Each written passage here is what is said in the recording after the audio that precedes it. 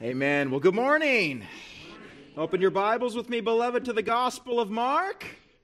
Many thanks to Brady and Diana for leading us in worship. Wonderful, what a wonderful new hymn, Chosen of God, that we sang. Of course, written to the glory of God by our very own Brady Enders. Who says that they're not writing any good hymns anymore? You bet they are, and we are so grateful that the Lord blesses us with such giftedness in our congregation. We put on the garment of praise for a spirit of heaviness. We lift our voice in worship to begin reorienting our minds and our hearts off of ourselves, off of a situation, and onto Christ. Many come this morning with many burdens. The flesh, the world, the devil have assaulted you at various turns, and it draws our gaze downward and inward. But beloved, we are to look out and to look up. Too often our ratio is 20 hard looks at the problem and one glance to Jesus. And beloved, it is to be one glance at our problem and 20 hard looks to Jesus. Look afresh and anew this morning. Let us be encouraged by an excerpt from the Prince of Preachers. Quote, "It is ever the Holy Spirit's work to turn our eyes away from self to Jesus. But Satan's work is just the opposite of this, for he is constantly trying to make us regard ourselves instead of Christ. He insinuates your sins are too great for pardon. You have no faith. You do not repent enough. You will never be able to continue to the end. You have not the joy of his children. You have such a wavering hold of Jesus." All these are thoughts about self, and we shall never find comfort or assurance by looking within. But the Holy Spirit turns our eyes entirely away from self. He tells us that we are nothing, but that Christ is all in all. Remember, therefore, it is not thy hold of Christ that saves thee. It is Christ. It is not thy joy in Christ that saves thee. It is Christ. It is not even faith in Christ, though that be the instrument. It is Christ's blood and merits. Therefore, look not so much to thy hand, with which thou art grasping Christ, as to Christ. Look not to thy hope, but to Jesus, the source of thy hope. Look not to thy faith, but to Jesus, the author and the finisher of thy faith. We shall never find happiness by looking at our prayers, our doings, or our feelings. It is what Jesus is, not what we are, that gives rest to the soul. If we would at once overcome Satan and have peace with God, it must be by looking unto Jesus. Keep thine eyes simply on him.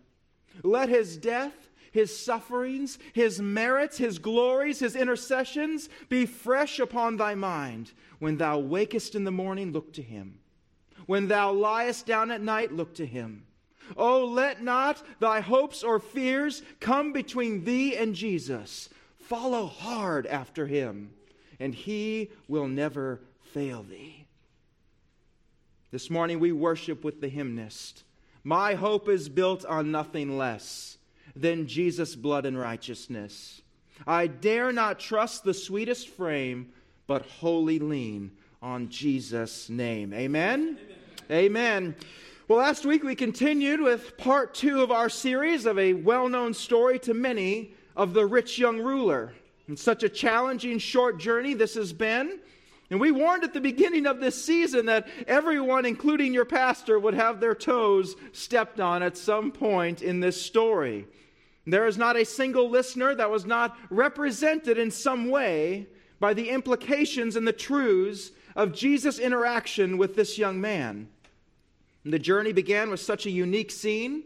An influential man, a member of the religious elite, the wealthy, especially for his age, comes running in humility to Jesus' feet.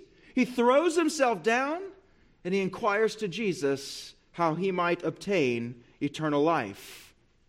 But of course, as we remember, the man had scarcely opened his mouth to address Jesus before the first layer of error in his heart is revealed. The rich young ruler can't even get past the greeting and the title of Jesus before the music stops, calling Jesus good teacher. And Jesus' response to this man is the opening salvo of a truly devastating, a tragic conversation. As he peels back the first layer of this young ruler's heart by correcting his understanding of the word good. We spent the entire first part of our series on Jesus' response to being called good. As it's an inescapable foundation to not only having a biblical worldview, but without having a biblical anthropology, without having a biblical doctrine of man, we cannot see the saving message of the gospel rightly. We must come to Jesus both as he is and as we are. As he is in truth, as King and Lord, and as the one who is only truly good, and as we are, as naked and destitute, needing to be clothed in the righteousness of Christ. And Jesus peels back that first layer. You call me good as you understand it, but your understanding is so very flawed. Only God is good. It is an attribute of God as much as his sovereignty or his omniscience. You call me good, but you think that I'm good like you're good, and you have no idea who you're talking to. And we camped on the biblical concept of goodness because Jesus stops here. He didn't overlook this man's flawed understanding of what it means to be good, because everything flows from that truth. If only God is good, what implications does that have for my life? And for my doctrine, and for how I see others, for how I see the world around me. If only God is good. And conversely, if only God is good, that means I'm not. And what implications might that have for my life, and for my doctrine, and for how I see the world around me? How might that approach how might that change how I approach the saving message of the gospel? How might that impact how I treat others? How might that inform our humility? How might our lives look different when we know that we are owed nothing, that our merit has purchased us nothing, that we are not mixing our goodness with God's goodness to get us over the finish line of eternity? We see why Jesus stopped there. Why he had to first peel back this layer and correct such an error by this man. But Jesus doesn't stop there, did he? We got out the outside layer of the onion peeled away, and we kept going. As we approached verses 19 and 22 last week, Jesus opens the law to this wealthy ruler. He opens the law. Now, why do this? It must have seemed a very odd place to start on the face of it. And yet Paul tells us exactly why in his letter to Romans, that through the law comes the knowledge of sin. That is the purpose of the law. Were it not for the law, I would not have known sin. Paul wrote to the Galatians in the Amplified Bible that the law has become to us a tutor, a disciplinarian. Some versions say our schoolmaster to guide us to Christ. Jesus is using the law with our young man, with our young ruler, for the function in which it was designed. And that is to be a revealer of hearts. It is a prober of conscience. It is a mirror for us to look into to see how we actually are. It's meant to expose us and to remove any pretense of goodness or piety. And ultimately, if the mirror is ignored, if the correction from the schoolmaster be not received, it will ultimately crush and destroy. It will grind to powder. Beloved, the law does not have the power to save. Saints, it only has the power to condemn. And that is bad news. Through my works, through the keeping of the law, even if it were possible, I could not merit eternal life. What a devastating blow for the legalist. But like a doctor who's examined us, who's tested our blood, who's listened to our hearts, and he brings us the fatal diagnosis. The soul that sins, it shall die. For the wages of sin is death. For there's none who do good, no, not one. This is a bleak diagnosis Jesus gives. Jesus has put our rich young ruler on the examination table, and he's found the infection. you're an idolater. You love money and wealth more than God. It's pretty simple, really. And the tests are conclusive. Well, the patient can do one of two things in that moment. He can believe the doctor, he can trust the results, or he can say, I don't believe it, or I can't accept it, and walk out of the examination room. If he would have accepted the diagnosis, the patient would have found that the doctor had the cure. You have a terminal illness, but I've got the cure right here. And if that person be convinced of their illness, they will grasp hold of that medicine, they will lay hold of the cure, they will cling to it, and they will never let go. In this vial is my very life, and I'm so very grateful for it. I was going to die, and now I'm going to live. Or they can reject the prognosis. They can leave the room and never know that the cure was right there waiting. We saw that Jesus never gave our rich young ruler the cure, did he? He never gave him the gospel because he didn't accept the diagnosis. He wouldn't take the cure even if Jesus offered it to him. Indeed, why would he?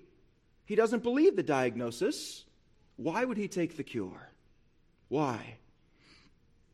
And even if a small part of him knew that the doctor was right, he saw the evidence of his illness with his own eyes. His own conscience assailed him as he sat there on the examination table. The cost of this medicine, the side effects of this medicine, it's just too much. It's just too high. I may be sick, but I feel fine. And this medicine is going to greatly impede my life. I want to do what I want to do. I want to be able to do, and I won't be able to do any of these things anymore if I take that medicine. You might be right about the diagnosis. I might die. But the cost is too great. Keep your medicine. But at these words, he was saddened, and he went away grieving, for he was one who owned much property. The price to live is too high.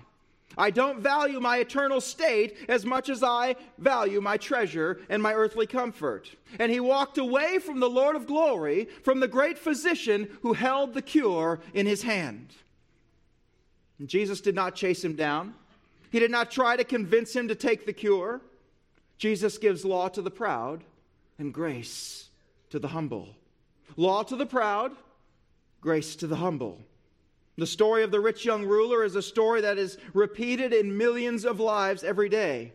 Everybody desires heaven, wants eternal life as he did, but few are willing to deny themselves and to pay the price for it, to accept the diagnosis of the law after having put the stethoscope to my heart, and to believe the report and to cry out for the cure. This man loved his wealth, his property, all the trappings of success, the honor that it granted him in the synagogue and in the marketplace. And yet, had he not kept the commandments since his youth, as he claimed? Didn't he claim that? But yet he couldn't get past the very first one. You shall have no other gods before me. Literally rendered, this verse reads, there shall not be to you any other gods before my face or presence. As the Lord sits upon his throne and the people come before him, there must be no other gods in his royal presence. His relationship with his people allow for no sharing of the divine role in our life.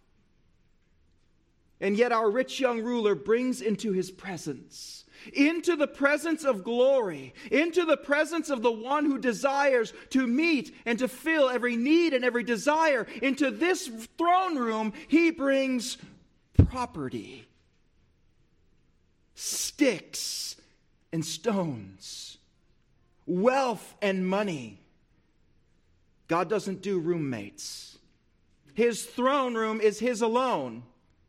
And as we've said many times from this pulpit, we don't get to hold Christ in one hand and the world in the other. Every heart has a throne. Something will occupy that throne. It's never unoccupied. Where your treasure is, there your heart will be also. But our young man has walked away. He's chosen his God that he will serve. And Jesus is taking every opportunity now to teach his disciples, right? As they're making their way south to Jerusalem, This demonstration, this choice by our rich young ruler opens the door for just such an opportunity. Not only to demonstrate the deceitfulness of riches, the pull of the world, the idolatry that would bind up a soul, but reiterating what he said back in Mark 8, 35 through 37. For whoever wishes to save his life will lose it. But whoever loses his life for my sake and for the gospel's will save it. For what does it profit a man to gain the whole world and forfeit his soul? For what will a man give in exchange for his soul? Like our rich young ruler, many desperately want eternal life, but not as a replacement for their current life. They want to possess an eternal reward as an addendum to the life he so enjoyed, as a bonus add-on. And of course, Jesus exposes this folly. We do not add Christ to our life as an accessory, here or in eternity. When Christ saves a man, a woman, or a child, he overruns them with irresistible grace. He takes them over and he begins to sanctify them through the Holy Spirit. True salvation, true conversion is not an addition to our life. It is a replacement of our life. The kingdom of God invading a life, bringing salvation to a person, makes them a completely new creation. We come to the gospel not as an addition to our lives, but in exchange for our life. If we desire to hold on to what we had, like the rich young ruler, we cannot come. Truth in lending disclosure from the divine bank. No fine print that deceive so many today. But beloved, it goes so much deeper than that, as we will see. This interaction continues to expose the error of salvation by works and Pharisaical Judaism. It will go right to the heart of the prevailing errant teaching of that day. Now, this interaction in our text today, on this day in Perea, has been observed by many people. And while it seems pretty cut and dry to us that this man harbored idolatry in his heart, he loved his wealth more than God, we'll see that it actually raised more questions for this crowd than when we began. It really opens up quite a can of worms, as we'll see. Now, what Jesus has just said and will say has stunned the onlooking crowd. And it prompts a scene that's often misunderstood, it's often misapplied, but I pray we're giving clarity on this very important interaction today. So let's open our text this morning. Mark 10, 23 through 27. Mark 10, 23 through 27. And Jesus, looking around, said to his disciples, "How hard it will be for those who are wealthy to enter the kingdom of God." And the disciples were amazed at his words. But Jesus answered again and said to them, "Children, how hard it is to enter the kingdom of God. It is easier for a camel to go through the eye of a needle than for a rich man to enter the kingdom of God." And they were even more astonished, saying to him, "Then who can be saved?" And looking at them, Jesus said, "With people it is impossible, but not with God, for all things are possible with God." Amen. Let's pray. Heavenly Father, as we begin to close our series on the rich young ruler, Lord, as we look upon this impossible salvation, we ask that you would open our hearts.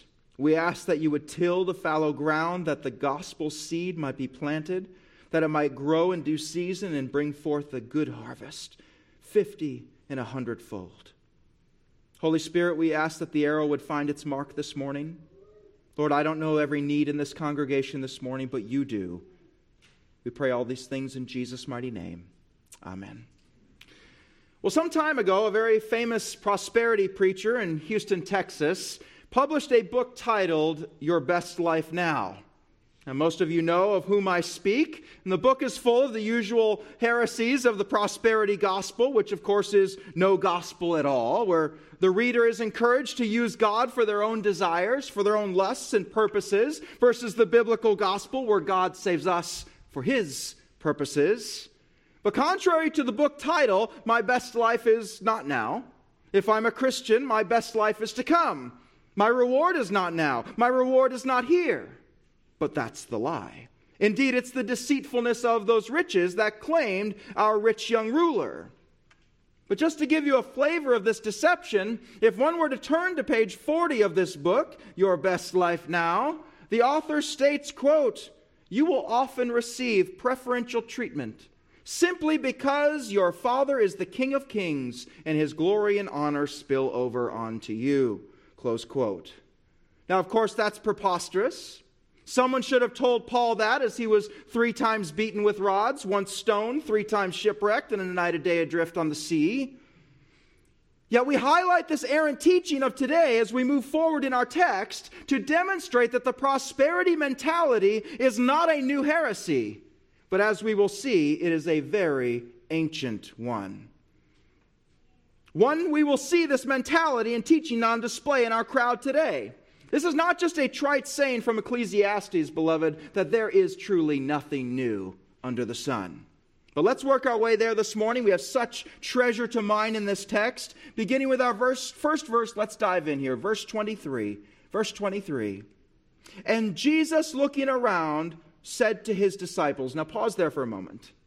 Jesus looking around. Now that tells us something of the crowd that had gathered. Not unusual for Jesus. However, it's likely that there were other people of wealth and of means that are looking on this scene as this rich young ruler came and fell, and this unbelievable scene unfolded. And Jesus is looking around at this crowd, and he's seeing the reactions. Now, Jesus has dropped bomb after bomb since beginning in verse 17. He's already rained all over their parade of self-righteous goodness. He's disrupted and upended every paradigm of popular teaching. He's stripped them of their works. And at this point, I can only imagine the looks on the faces of this crowd. So why not keep this train going? Right? Let's go for a trifecta here, for a hat trick. Jesus looks around the crowd and he goes in for the spiritual kill. What does he say? How hard it will be for those who are wealthy to enter the kingdom of God. Now that doesn't sound like a bombshell to us at all. We can see the deceitfulness of riches. We can see the danger of someone who's wealthy and not perceiving a need for a Savior. I can testify in my work as a tent maker in my profession, every person I sit next to on a daily basis is a multimillionaire. Every single one of them. And I share the gospel with these people all the time.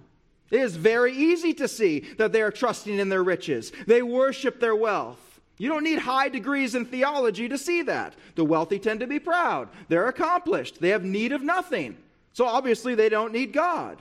Religion or this Jesus fellow is just something we add on to our life when it's not going so well. And my life is just fine. Thank you very much. That religious stuff is for weak people who need a crutch. But me, I'm a self-made man. Captain of industry. Why would I need your gospel? I hear variations of that all the time. That's a byproduct of modern evangelicalism. And yet Jesus' statement, how hard will it be for those who are wealthy to enter the kingdom of God, that seems like a very self-evident statement from Jesus to me and probably to you. But look at the reaction of the crowd, of the disciples. Verse 24, and the disciples were amazed at his words. Well, that's curious, isn't it? Doesn't that seem like a statement? Does that seem like a statement that would amaze someone? Is that the response you suspected or expected? How hard it will be for those who are wealthy to enter the kingdom of God. There's no earth-shattering revelation there. And yet they are amazed at this statement. Why? Jesus was not just speaking to a wealthy young ruler. He was speaking to a religious wealthy young ruler. His ruler was that of a synagogue. Highly religious. A religious wealthy person. And we remember, there's nothing new under the sun. The teaching of that day said that if you were wealthy, you were under the blessing of God. If you were poor, you lived under the curse of God. Same thing for being sick or healthy. Sick, cursed of God. Healthy, blessed of God. Does any of this sound familiar to the errant teaching of today? That's one reason why leprosy or any major sickness in biblical times was so awful. Because you weren't simply sick. You were obviously cursed by God as well because you were sick. It is word for word prosperity teaching. And here we have it, absolutely pervasive in the nation of Israel. So here we have a rich person, obviously blessed by God as they saw it. And if he's blessed, and he can barely make it past the finish line, what hope do I have? What hope do I have? But it gets worse. Back to our text. But Jesus answered again and said to them, Children, how hard is it to enter the kingdom of God? Did you catch that? What just happened there? First statement, how hard will it be for those who are wealthy to enter the kingdom of God? Right? Mr. Fancy Pants, blessed of God, isn't getting in. And my prosperity rabbi said he's extra special blessed by God because he's rich. But now Jesus sees the reaction of the crowd and he opens the net full wide and says, Children. That means in the South, all y'all. How hard is it to enter the kingdom of God? Subtle shift, but do we see what Jesus did there? Not just the wealthy. Everyone in the sound of my voice. How hard is it to enter the kingdom of God? If I'm listening to this, I know what I'm asking at this point. Well, let's talk about this word hard. What exactly do you mean? How hard? I live in a works righteousness-based Judaism here. Give me the list of works and rules. Here we go. Yeah, we thought the Pharisees were bad. It sounds like this Jesus fella is going to be even tougher. All right. Give it to me, Jesus. How hard is it? What works am I going to have to perform to get me past the pearly gates? You know, the rich guys there are sweating quite profusely at this point. So what does Jesus say? Verse 25. Verse 25. Here's how hard it is. It is easier for a camel to go through the eye of a needle than for a rich man to enter the kingdom of God.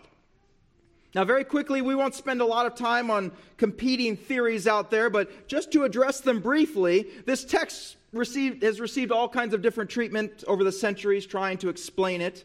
And one common teaching was that there was something called the Needle Gate in Jerusalem. It was a small gate that people would try to cram their camels through. Now, there's nothing in antiquity or archaeology that shows anything like this. I've not found a serious theologian or commentator that gives credence to this. So I think we can set that aside. Another quick theory is that there was a one-letter scribal error to the word rope. Rope and camel are very similar in this language. That doesn't seem to be the case either. But even if it was, that wouldn't change the meaning. You can't put a rope through the eye of a needle either. So no, the simplest, most natural reading of this is to mean exactly what it says. It is easier for a camel to go through the eye of a needle than for a rich man to enter the kingdom of God. Jesus is speaking their language. What is the biggest animal in Israel? Well, a camel. What's the smallest opening in Israel? The eye of a needle. Jesus is using extremes here just to make a point. Is it possible to put a camel through the eye of a needle? No, it is not possible. It is impossible. Everyone listening would have understood this. Now watch the response of the people. It's about to get deep here. Verse 26. Verse 26. And they were even more astonished, saying to him, then who can be saved? Feels like we're missing a piece of the puzzle here, doesn't it? They are astonished, amazed, distraught at what Jesus is saying. Who then can be saved? If it's harder for a rich man to be saved than for a camel to pass through the eye of a needle, then woe unto us. But why the question, then who can be saved? Most listening to Jesus here wouldn't have been rich. The guy next to me isn't rich. And you said it was the rich who couldn't get in. That would make sense to me, right? Those pompous cats, I'm poor and humble. But yet this is not their thinking at all. Their response to Jesus slamming the door on the rich is to say, how then can any of us be saved? The missing piece of the puzzle is the prosperity gospel in ancient Israel. And this is critical to understanding their amazement that this wealthy man, this religious wealthy man, will scarcely be able to enter into heaven. Watch this, beloved. This is going to drill down in an instant to the very core of the gospel. Why were these people so amazed? We already recall that to be rich, you're thought to be blessed by God, right? And if you being blessed by God can't get in, what hope have I? That's a key component. But what about being rich made your blessing increase in their view? What was it about being rich that made salvation possible, they thought?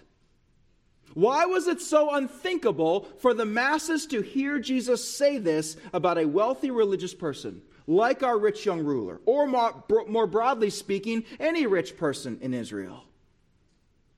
If you were rich, what sort of sacrifice and offering did you bring to the temple? Did you bring 2 penny turtle doves for the remission of your sins? No way. You're rich and you're religious. What are you bringing? You're bringing the best of the best. A beautiful lamb, pure as the driven snow, white as white, unblemished, or the finest bull. The most pure sacrifice that can be offered are yours as a wealthy man to give. So in the mind of the Jew, in the prosperity teaching of the day, who had more favor with God? Who really super duper had their sins covered? The ones who brought the 2 pence turtle doves? Not hardly. They're doing the bare minimum. Lucky if God even pays them any mind. They're barely worthy to even come into the place of sacrifice. But look at this bull. Look at this lamb. Perfection. Rich. God will surely be pleased with this. You've brought in the very best sacrifice. I've read Cain and Abel. I know how God loves the best sacrifices. And look at the size of that bull. God will surely be pleased. But here now, this teacher from Nazareth is saying that this wealthy religious man has almost no chance. So wait a minute. We're amazed at this statement. We're shocked. We're dismayed. If he can't make it in with the sacrifices that he can afford to offer, what hope do I have? Do we see that? Does their reaction start to make some sense now? Yes. Do we see this wicked brew of prosperity gospel mixed with a pervasive works righteousness? That is a nasty brew. That's why these people are amazed. Number one, he's rich. He's blessed of God. But because he's rich, he's bringing the very best, the most pure, the most highly pleasing sacrifice to the temple to have his sins covered. And me, I'm poor. I'm cursed. Strike one. I brought 2 turtle doves to temple for sacrifice. The minimum acceptable. My sins are barely covered, if at all. And you are saying he can't get in with his bulls and lambs. I'm toast. I'm done. I have no chance. Who then can be saved? And what does Jesus say? How does he respond? He says, you're right. You're right. Salvation is unobtainable through any of this. Salvation cannot be obtained through any work. It cannot be bought at any price. Not a turtle dove, not a bull, not a lamb. You fear it is impossible. That this sounds like the impossible salvation. And you would be right. Look at our final verse, verse 27. Verse 27. And looking at them, Jesus said, with people it is impossible. Stop. We must stop. We could preach on this one line for the rest of the year, and how needed would it be? You're right, Jesus said. With people, it is impossible. This is an impossible salvation. With your wealth, it is impossible. You cannot buy it. With your works, it's impossible. You cannot earn it. If we needed to boil the entire message down to one line, it resides right here. The meaning of the text resides right here. You cannot save yourself. Everyone in the sound of Jesus' voice was trusting in their ability to pay. Their ability to work. Heaven awaits those who earn. And yet the rich with their bulls and lambs are without hope. The poor with their turtle doves are without hope. Jesus gives them the bad news. He leads with the diagnosis. what the rich young ruler was asking for, what each of us listening desires, what the whole world intrinsically and innately longs for, to have eternal life, it is impossible.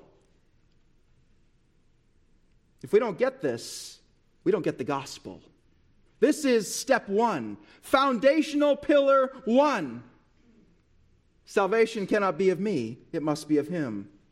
In the realm of human ability, salvation is unobtainable. Line up your wealth, line up your works, line up your good morality, they all fall like dominoes. With people, it is impossible. The law stands against us. Even if we cry, all these things I've kept from my youth, it's not true. That's the bad news. That's the law. It stands as a testimony against us. And now we know that whatever the law says, it speaks to those who are under the law, Paul says in Romans, so that every mouth may be stopped, and the whole world may be found accountable to God, be found guilty before God. The people were amazed. They were astonished. They were demoralized. Who then can be saved? How can we attain to this impossible salvation? How can we acquire eternal life? You can't. That's the bad news. Salvation is the greatest miracle in human history.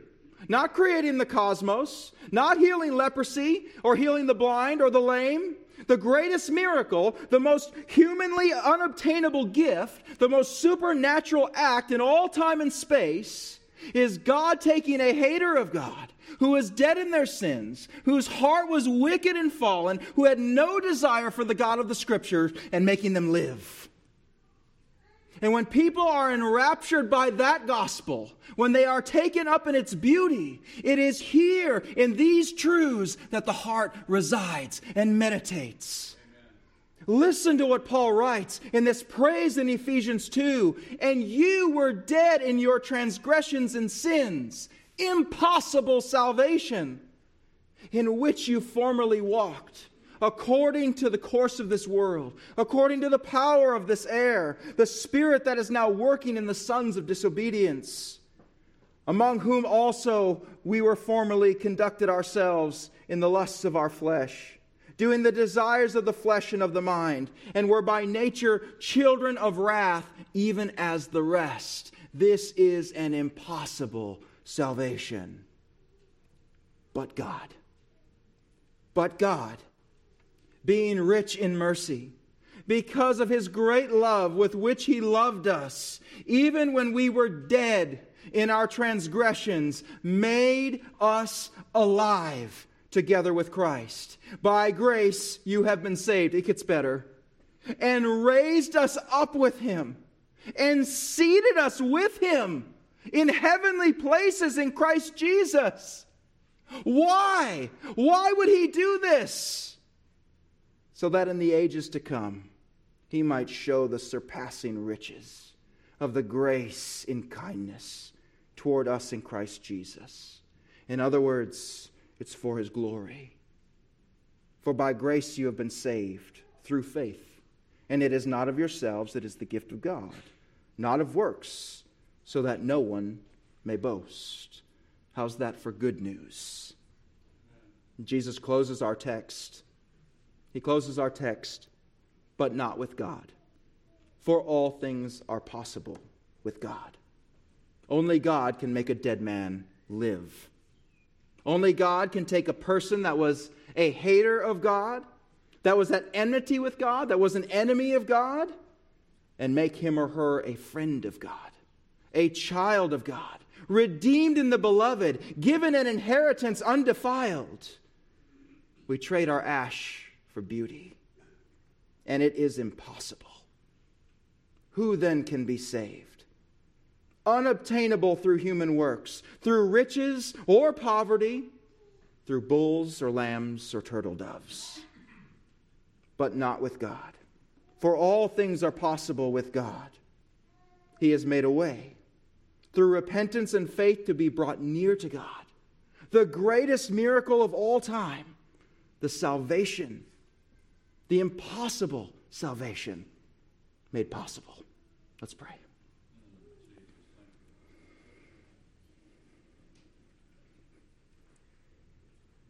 Heavenly Father, we are humbled by your word this morning. Lord, these are not easy words for us as we are stripped of our part that we play. Lord, as we are left bare, as we are left dependent upon you.